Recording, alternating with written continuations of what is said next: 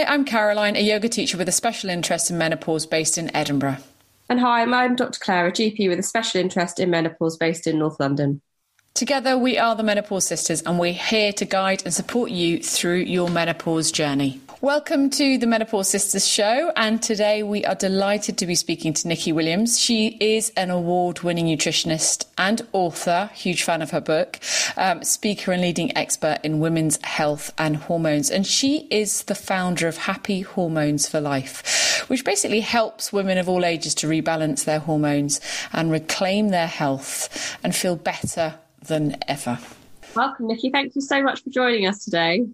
Oh, thanks for having me. Delighted to be here. Lovely to be speaking to other expert in their field and just to kind of gather information and hopefully enable lots of other women to kind of come together and use resources and think about this more. And I'm really interested to how you ended up where you ended up. And it would be lovely to hear more about your journey to how you came to writing the book and doing what you do.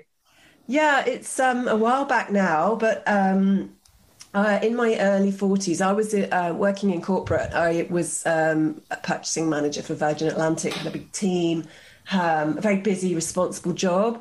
And I'd had my first child and I was about to go back with my... had gone back with my second child, and I was in my early 40s, and I just found everything so much harder than it used to be. I sort of hit my 40s, and I felt like I'd been hit by a truck.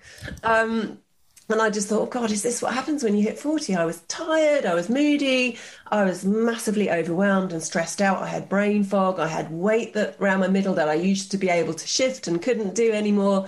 And I just felt like I'd lost myself. And every day was like a to-do list. It was just get through the day and don't have any disasters, basically.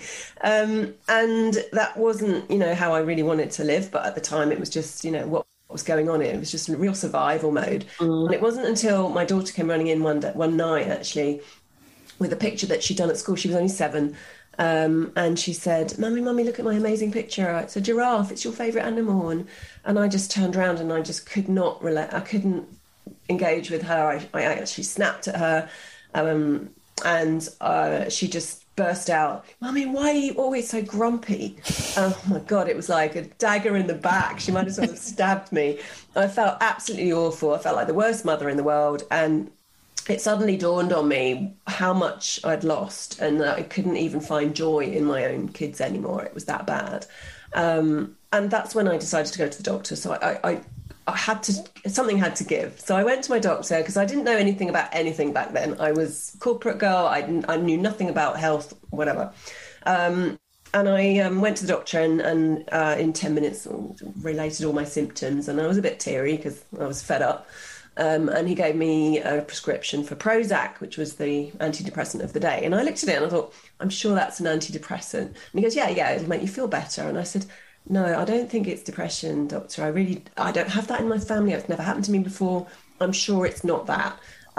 What else could it be? And he just didn't have any answers for me. And I walked out of that surgery with just what on earth is going on? Luckily for me, and I thank my dad for being in my life back then, because he was a hormone doctor. He specialised in hormones. I didn't really know what that was, but he was very eminent in his field, and he'd been doing it for a long time. And I rang him up and I said, Dad, I don't know what's going on with me, but my doctor wants to put me on these antidepressants. He goes, no, it'll be your hormones. I said, what do you mean? I'm 42. And he goes, yeah, you're bang in the middle of perimenopause. And I said, what? Because this is 13 years ago. Everybody knows what it is now. It's bandied about everywhere. But 13 years ago, this wasn't a thing, and I'd never heard of it. All I heard was the word menopause, and I just assumed that happened when you were old and grey. And I was way too young for that. And he goes, no. And he told me, he gave me the education that we all should have had at school. I should have known what was happening to my own body. Would have made things a lot easier. But I still kind of didn't. I was still a bit sceptical. It was the first time I'd heard about this, and I've never heard it from any of my friends. Nobody was talking about this thing. So I said, I'm really not sure, Dan. He goes, well, let's get you tested. And the tests were actually the thing that really sealed it for me.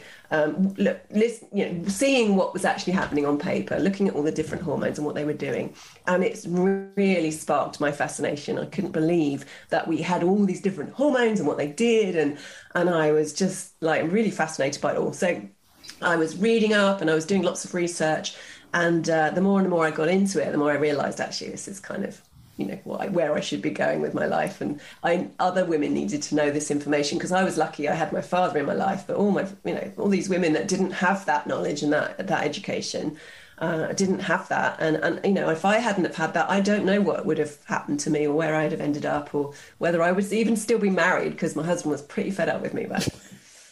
So who knows, so I was really lucky, and I wanted to share the information that I'd learned, because it was so incredibly enlightening for me, because what my dad told me was really about how to look after your hormones, and I had definitely I hadn't been doing that at all, been doing the opposite and been abusing my hormones without knowing it. And within a few weeks of what he told me, diet, lifestyle and supplements, I felt like a different woman. I'd got my life back, my brain fog lifted, my energy came back, my mood balanced out, and I was just back to my old self. And I couldn't believe the difference by, really just focusing on a few different things that I actually focus now on in the book is my sort of basically my 4-step code. I was so astonished by the results that I this is it, I've got to learn more. So I gave up my corporate world and went back to college and spent the next 5 years studying nutrition, hormones. And then back in 2014 was when I started the business, Happy Hormones for Life, where we help other women to, not just with education, but really empowering them with resources, the tools that they need to manage menopause and perimenopause, in whatever way they see fit and is suitable for them. And we're certainly not anti or pro anything. We're all about informed choice. Every single woman will have a different path, a different journey, and will need different things. So it's up to her. It's up to us to provide, the options and the education, and then that every woman to decide what's right for her own body. A fascinating journey. I mean, it really is, going from that kind of corporate world and then stepping out of that, which must have been quite scary, particularly at a time where you were feeling quite vulnerable as well, and going to a whole different business. Yeah, I mean, I was lucky I had my kids, I was bringing them up as well. So I sort of took a step back and had a bit of a break too, to make sure it was the right path for me. But once I had found this, it just slotted in so naturally. It was kind of my whole family are doctors and nurses, so that they go back a long way in terms of medicine. And I'm not saying I'm a medic, but I've come around it in a different type of way, because actually the nutrition that I learned at college was not just what you eat. It's a holistic look at the body. It's based on functional medicine principles, which is huge in the States, about how the body systems interlink and what affects what. And it's not just about looking at just hormones. It's about looking at how the gut influences your hormones, and how stress influences it, and how your liver and function and all the things, and your immune system, and how they all slot together and work together, because the body is such an interconnected, very, very complex web of connections, and it doesn't just work in just one system at a time. They all everything talks to each other and is interconnected. So I like to, when we're looking at women's health, we're looking at that jigsaw puzzle and working out, okay, what fits where, what's causing what, because actually, when we've got different hormone imbalances, we can get all symptoms that all kind of mimic each other. For instance, if you've got a thyroid condition, it looks a lot like perimenopause. So, if you can work out what is it the sex hormones, or is it the thyroid that's not functioning properly? What is the root cause? If you can get to the root cause, then you're much more likely to get a better outcome, because you're really focusing on what's causing it in the first place. Something I picked up on actually to begin with in your book, Nicki, was the fact that you mentioned stress and cortisol. And I feel, obviously I'm a yoga teacher, and this is something I talk about a lot, whether it's the workshops I do with my sister or just generally, is that actually in this stage of perimenopause and menopause, we spend so much time talking about estrogen and progesterone and testosterone, and not quite as enough time, I feel, about cortisol and adrenaline as well, actually. Just this kind of idea of, right, if you can reduce your stress level, you're likely to feel a bit better already. And so for me, it was like I sort of did that, oh, yes, when I got to those pages, because I was like, brilliant that somebody else almost, reiterating what I've been saying. And just sort of really, really great to hear that. Maybe you could just explain a little bit more about stress and stress hormones and how they affect us. Yeah, and it's quite frustrating sometimes for me, because when everybody talks about menopause, they're talking about estrogen and progesterone. And when we talk about HRT, that's what gets replaced, right? You get the estrogen, you get progesterone, sometimes you get testosterone. These are the sex hormone, good group of sex hormones, that's what they're called. And yes, they're the ones that tend to play up during menopause. They're the ones that are most dramatically changing. But we have over 100 hormones running around the body. They're our little chemical messengers that go to every cell of the body, telling those cells what to do. And, those 3 hormones are very influential, but there are a host of other hormones that can get out of balance because of and alongside those 3 hormones. So cortisol is one of them. I've sort of drilled them down to 4 main hormones, and I call them the feisty 4 for that reason, because if you can know about them and then actually learn how to balance those 4, you're in a really good place to kind of sail and ride through the menopausal transition, because your body's not going to go through so many extremes. Because number 1 is cortisol. So that's the one that I think is the most influential on your menopause journey from what I've seen in clinic. I don't have scientific evidence of that, but anecdotally, what I've seen in clinic is that the women carrying the most stress, or whether that's internal or external, because a lot of women come and they haven't got masses of stress in their lives, but inside their adrenals are flapping like crazy. They're the beautiful swans that swim along the lake, but their feet are like this underneath the water. And then you've got the women who are massively stressed out, wired and overwhelmed. And sometimes actually when we test them, their bodies are coping really well with it. So you don't know what kind of stress a woman's under until you get those tests done and look at where her cortisol is over that, for a 24-hour period.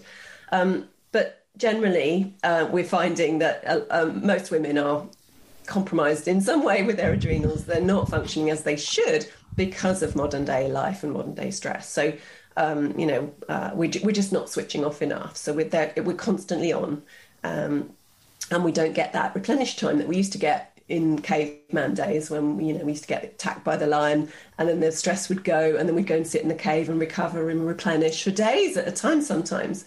But we don't get, and the body's designed to work on that stress on, stress off system, and the system hasn't changed since those days. So that's how it works. However, we've got different stresses now. We've got lions attacking us, but we've got micro stresses going on all day long from the minute your alarm goes off to going to bed.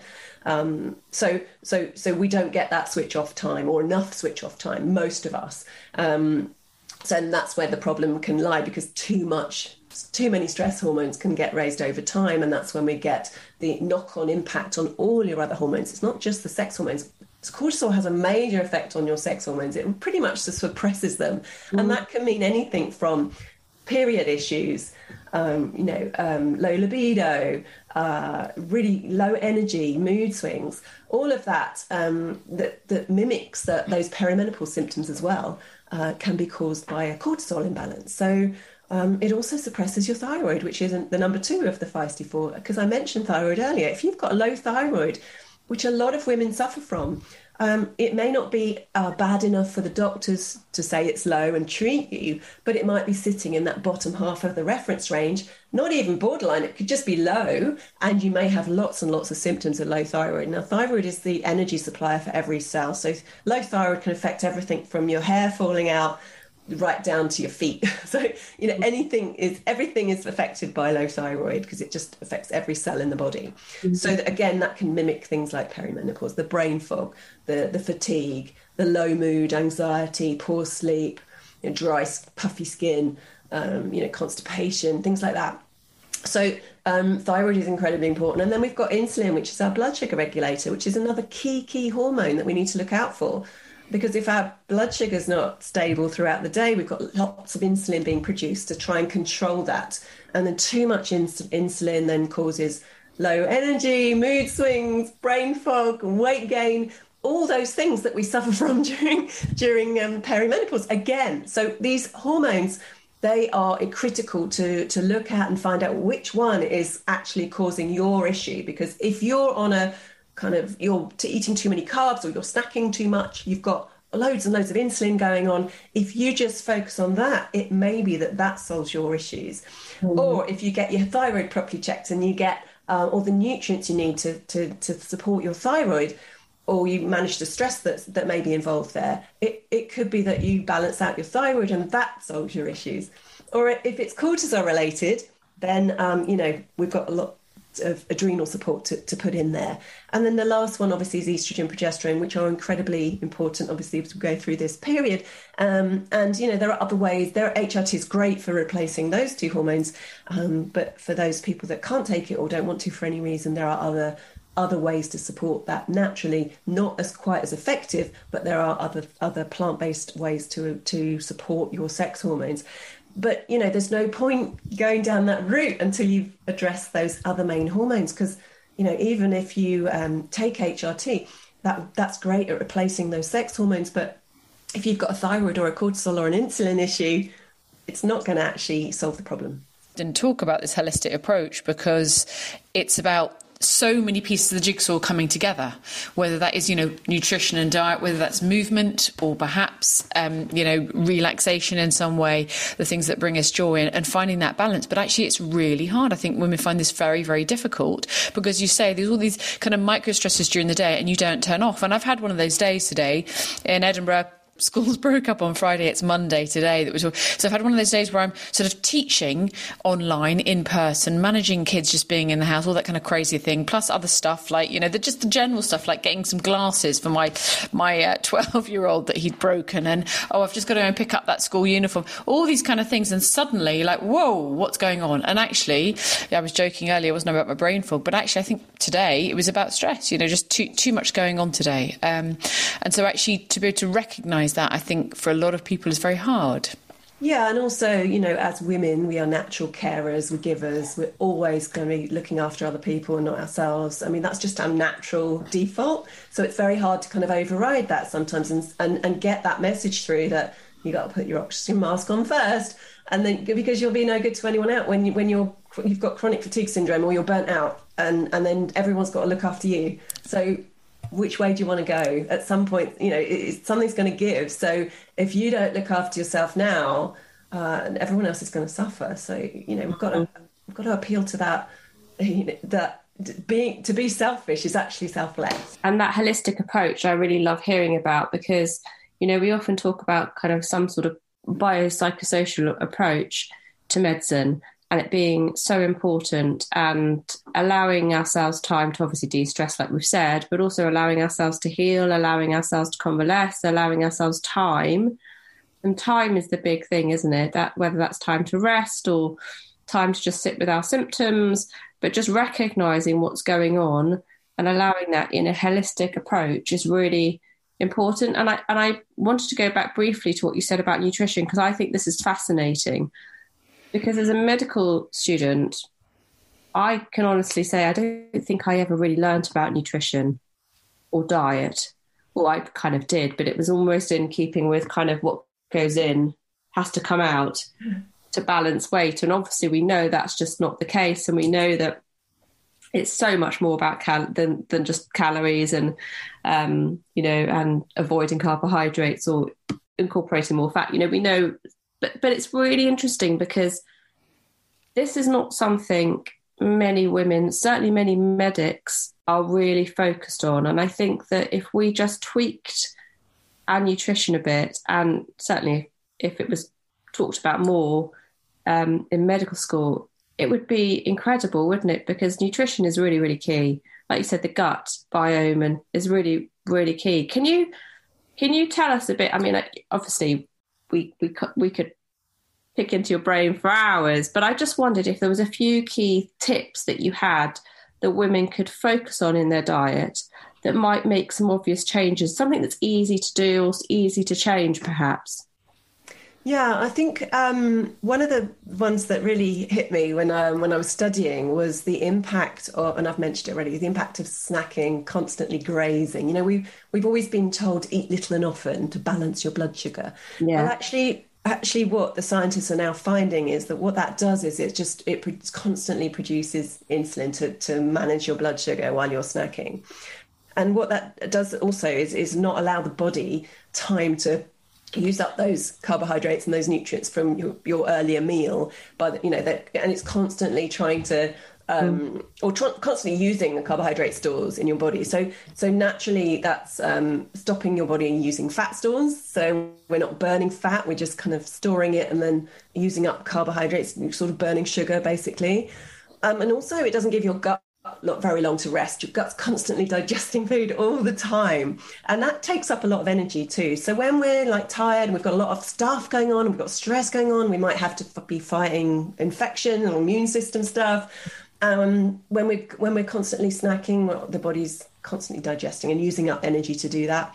So it's a bit of a burden on your systems. And I'm not saying for everybody, because some people do need to snack often because of the, whatever they've got, hypoglycemic condition or whatever. But for the majority of us, it's something that we've kind of got used to, nipping to the fridge. We might sort of eat through boredom or comfort, or just because we may be working at home and, it's just a nice break to go and eat something. And, we don't quite realise what impact that's having. So, and I find it a real challenge too. I work from home. My kitchen's literally just there, and it's lovely little breaks for me to go to the fridge and what can I just, have a handful of to keep me going. But actually the body does really well when you give it 4 to 6 hours between meals. And it's a way to manage your weight as well. It's a really good way to manage your weight, as well as taking a bit of burden off your digestive system. We don't need to eat like every few hours.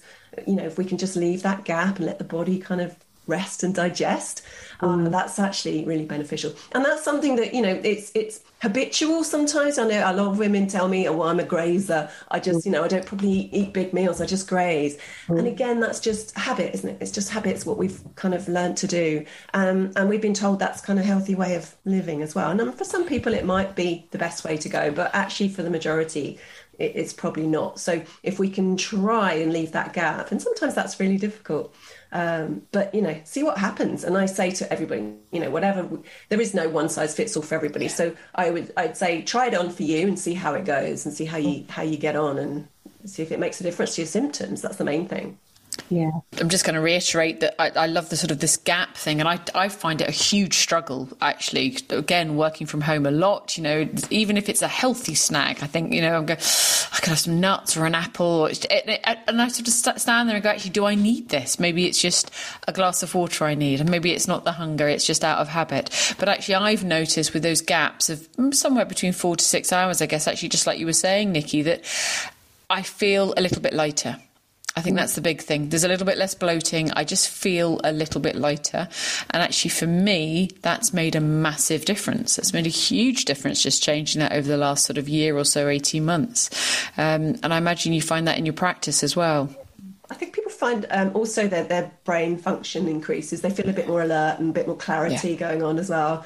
And there's lots of different reasons that could be happening. But again, it's not for everyone, but I would definitely try that if you've not tried it before, if you're constantly snacking. And again, that water tip is so good, because a lot of the time we're not hungry, we're thirsty, because we're generally not drinking enough water. So go for a big pint of water instead of a snack, and then actually that craving probably will disappear, because you feel full, and it'll keep you going till that next meal. And we were obviously talking about the kind of the gaps between meals there as well. And we often talk about movement around this as well. And I know that's another distraction I sometimes use if I've got the time and I'm thinking I'm a little bit hungry, a glass of water, sort of thinking just about movement. And we often use the term movement instead of exercise as well, Nicki. So I'd love to hear a little bit more about your thoughts around sort of movement and exercise, because obviously it's incredibly beneficial and making sure that we're looking after our bones, moving well.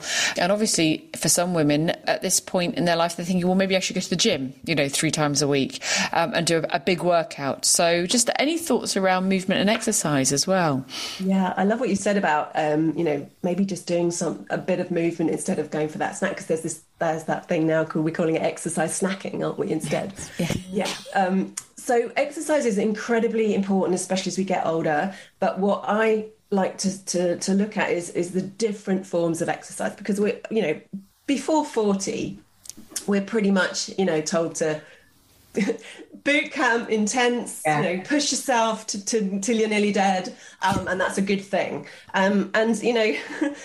We still get that message, don't we, all the time, because that's generally peddled by men or the younger generation. But for women, as we age, we really need to be really careful about how we're doing it and the kind of exercise, because too much exercise can increase that cortisol, and we're already burdened with too much cortisol a lot of the time. We've all got midlife women have the most stress out of every age group. That's already been shown. So we've got more stress going on generally. We've got to balance our cortisol, because that's affecting our menopause journey and all our other hormones as well. So we're particularly prone to too much stress. We're also a little bit less resilient because there's other hormone imbalances going on. So we've got to be careful with that. So over-exercising and pushing when we're already stressed can raise cortisol again too much. We've got another stress on the body that the body has to deal with. And this is actually something I see a lot in our clients is, I'm exercising, I'm going to the gym bunnies, the spin classes, the long cardio, all of that can really increase your stress too much. When you're already stress challenged, if you like, and you don't actually have those adrenal or energy reserves to your body to cope with that level of exercise. So what we want to look at is really finding that exact right balance for that individual. So for a lot of women, running might be a stress relief, in which case if it makes you feel good afterwards and you feel replenished and you don't feel depleted, then that's probably a good thing for you to do. But I see a lot of women coming home from work exhausted and then pushing themselves to go out to the gym for a mad class and coming back literally destroyed and exhausted and depleted. That is not what, exercise is there for. So we're looking at, finding the right balance, and you've got to do, walking is amazing, especially if you can get out in nature. If you can't run anymore, or you just, don't want to run, walking is almost as good. It just takes a bit longer to get those benefits. And then, yoga and Pilates, because we want to do that supportive exercise that's good for our bones and our muscles and our core, our pelvic floor. All of that's really important. And then with yoga as well and Pilates, you're getting that breathing too. So you're incorporating the mindfulness element, the breath work, which is so incredibly important as well for that stress response. So yoga and Pilates, they've got so many ticks for hormone balance that really, we should be looking at doing more of that, and I call it that nourishing exercise, that movement that's really supporting all your hormones as well as everything that you need to support as you get older. And then weights and resistance, really important again, just to kind of really, that muscle loss happens so dramatically as we get older, so we've got to look after our muscles and make sure our bones are strong too. So all of that is really important too. So those are the kind of areas that we tend to focus on, and getting those into a woman's routine rather than maybe something that she thinks she needs to do that's a bit more less nourishing, I guess. I think that's the hardest thing, isn't it? What we think we should be doing, whether that's we've seen something on Instagram or we've read a book and what we think we should be doing. We spoke to Kate Codrington, didn't we, earlier this year, Claire? And I loved that. She just said, I have a little yoga sleep every day for half an hour. I just lie on that sofa and I have a little yoga sleep. And it was brilliant because actually that in itself was just giving herself a bit of rest, a bit of quiet time, but also reducing the stress, reducing that cortisol. that shavasana at the end of your yoga class actually is one of the most important things you can do, isn't it? Yeah, because exactly. Yes, you've done all the stretching and the hard stuff, but that relaxation is maybe the only 5 minutes you get in that day. So amazing me time to just stop and just lie there and do nothing. And when do we get a chance to do that? It's like a massive gift to yourself, isn't it? Totally, yeah, totally. But actually, again, just reiterating what you said there. I mean, we've talked about kind of hormone health, haven't we? We've talked about weight. We've talked about how we can, rest. And again, this is really focusing on holistic treatment, isn't it? It's not focusing on one aspect is going to be the magic one that solves your problems. And I think that's really important just to keep in the back of our minds all the time, is that you are probably going to need to do multiple things at this time of your life to make yourself feel better. And that shouldn't really be seen as a mountain to climb, because it can do, can't it? Particularly if you start off at a heightened level of stress, but actually it can resolve so many other things if you're just thinking about your body, as you said there, Nicki, as a web, and talk, every cell talking to every cell, and just zapping it with a bit of this or a bit of that isn't going to help. No, there is no magic pill, unfortunately. we wish there was. I'd be making a lot of money if there was a pill I could market for this, but it's a myriad of small things. Yeah. And it's putting as many of those small steps in place, and creating your own jigsaw pattern, because it will be different from everybody else's, and whatever works for you is the most important thing. Experimenting. Well, I was just going to say that, and just trying a few things and giving them a go for a while, though. It's not changing from day to day or week to week. And I was guiding a class this morning, and it's a class, just a half an hour yoga class, but we begin with a sort of idea of setting an intention for yourself that day, that week, the going ahead, the kind of Monday morning. And I chose the theme of creating space today, actually. And that was, whether that's the movement in yoga, so creating space in your body physically, whether that's for just the muscles and, a good stretch, or creating space for the breath as well as the mind as well. But also, as we finished, I just came back to that theme and just was saying, well, how can you create space in your life this week for you? That, we've just been talking about the kind of self-care, and us often having at this stage in our life a lot of things to do, whether that is a career or children or just generally that kind of caring role we often have, and those kind of busy micro stresses that we have all day. What can we give? What can we give up to keep a little bit more space for us, as we've just been saying, and finding that time? Yeah. And I think it's really important that we don't have any guilt or shame around that as well. I think a lot of women feel guilty sitting there doing nothing for 10 minutes. And that's what we've got to get past, because that is not going to be productive. We've got to let go of that and actually use it as a tool to heal. Heal our adrenals, and if only, like you said about the doctors, if only it was a medical treatment, just to actually can you just sit still for 15 minutes and do nothing? And God, that would be amazing, wouldn't it? I think what's really interesting about that is the kind of idea about social prescribing these days. Maybe 10 years ago, the idea of having being referred for some holistic treatment was just a big no-no, whereas that's becoming more and more accepted. And alternative treatments and alternative therapies are becoming more and more accepted. There's massage classes and yoga classes we can refer to. And I think there's definitely a sea change happening. But I think we still need to have that joined up thinking a bit more. We do. To help one another, really. It's not just medics, but all of us, as women, to kind of progress through the perimenopause and menopause safely and happily. It's a difficult subject, because you need time, don't you? You just need time to do all this properly and to really guide as well. I think the support is huge. I think it's very, very hard to do this on your own. I really do. Whether that's support with your friends group or a particular group set up on social media or whatever, or whether that's through an actual practitioner, or whatever it is that you need. I think you absolutely need that, because trying to do things, we always say, I'll push through, I'll do it on my own, I'll do my own research, I can do this on my own, I've got this. And actually it's really, really hard to do it on your own, because you can't see the wood for the trees. You can't look at it objectively. So I do, encourage women to talk, to share, to find different people that can help them. And it doesn't have to be just health. It can be other modalities, exercise, fitness, yoga, movement, breath, whatever it works for you.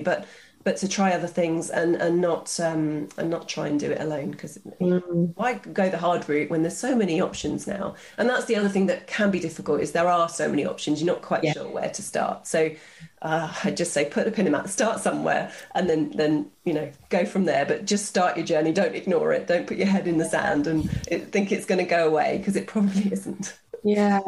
And we know that connection, often the connection or through friends and people coming together, that releases oxytocin, that happy hormone. So we know, again, that's another supportive, joyful thing to do, to have a little bit of moral support through friendships or a practitioner, as you said, or, other groups that you might begin to meet through just beginning to look after yourself. And I think this this holistic approach is wonderful, but it's also that reminder that actually it's not also about giving everything up, not giving up the joyful things. So, for example, I love a coffee in the morning, but I don't need 5 coffees. There's kind of and it's little things like that. So that is my one treat, sort of not first thing in the morning, but that's my treat to myself. And actually, I really do love one good coffee. That's great. Amazing. And that nothing wrong with that. Not saying to give up everything, want to make sure you keep a little bit of joy, but it's managing how much, isn't it, as well? Yeah, because it's easy to get obsessed as well. Yeah. We see a lot of people getting it's easy to get obsessed with anything. It's just another addiction, isn't it? You start then eating healthily but get really obsessed with it, and then you're really hard on yourself when you slip up, and that's just like super cortisol race. Going backwards again. So everything in moderation, give yourself lots of joy, take pleasure in wherever you can get it, and that's another thing as well. Sex is amazing for oxytocin release, so get that where you can get it as well. But I'm being glib, but pleasure wherever you find it, hobbies, dancing, music, whatever it is. We need to be fitting more of that into our lives, because that brings us joy and it switches off that cortisol. So it's not just, we're not saying self-care is just sitting down meditating or doing breath work. It's finding that thing that gives you joy, that isn't stressing you out. So that can be as simple as reading a book. We know studies show that reading a book lowers your cortisol, or as it's dancing around the kitchen to your favorite song, or gardening, or whatever your hobby is, that's that thing you get lost in and that you just love doing but you don't have a lot of time to do it. Then fit it in for 10-15 minutes a day if you can. That would be amazing. I think it's allowing yourself, isn't it? I mean, we've talked about it a bit tonight, but it's just giving yourself the authority to know that is okay, whatever that is. If it is rest, like Kate Codrington said, or if it is just my friend has started a knitting group, and she knits all sorts of everything you can imagine, but that joy of just taking time is really important. And I know another brilliant hobby to switch off to. Amazing. I wish I was good at it. It wouldn't allow me to switch off, so I'm so terrible. It would make me more angry. Nicki, tell us about your website, because we could talk for hours, but we're coming to the end, and I just thought it'd be really great to hear, where can people find you? Tell us the name of your books. What can people do to seek you out and get some support? They can literally just go to happyhormonesforlife.com. So it's happyhormonesforlife.com. Everything is there. There's lots of free resources. I've got a free guide. There's a hormone quiz you can take to see how balanced you are. There's the book as well. The book's called It's Not You, It's Your Hormones, and that's on Amazon, and it's also on the website. So lots of free stuff, loads of blogs, and a podcast as well. So it's whatever you need. And if you type into the search bar something that you're particularly looking for around women's health or hormones, there's probably over 100 and something blogs on there. So it's probably going to come up. And if it doesn't, then just write to me and I'll write a blog on it. I'm a huge fan of your podcasts, because what I loved about listening to some of them was their bite size. And so, they're not all 40 minutes an hour or anything like that. You've got some really short ones there, some really, really, really, really helpful ones. I really like the kind of, the understanding phytoestrogens, for example, because we often hear about those, and little ones like coffee, good or bad, all these little things that we often sort of start questioning. We get different information, so really helpful short bites. Thank you, glad they're helping. Yeah. Nicki, thanks so much for joining us today. Really, really appreciate you taking your time. And I know our paths will cross again. So good luck with your work. Thank you so much. Lovely to meet you both.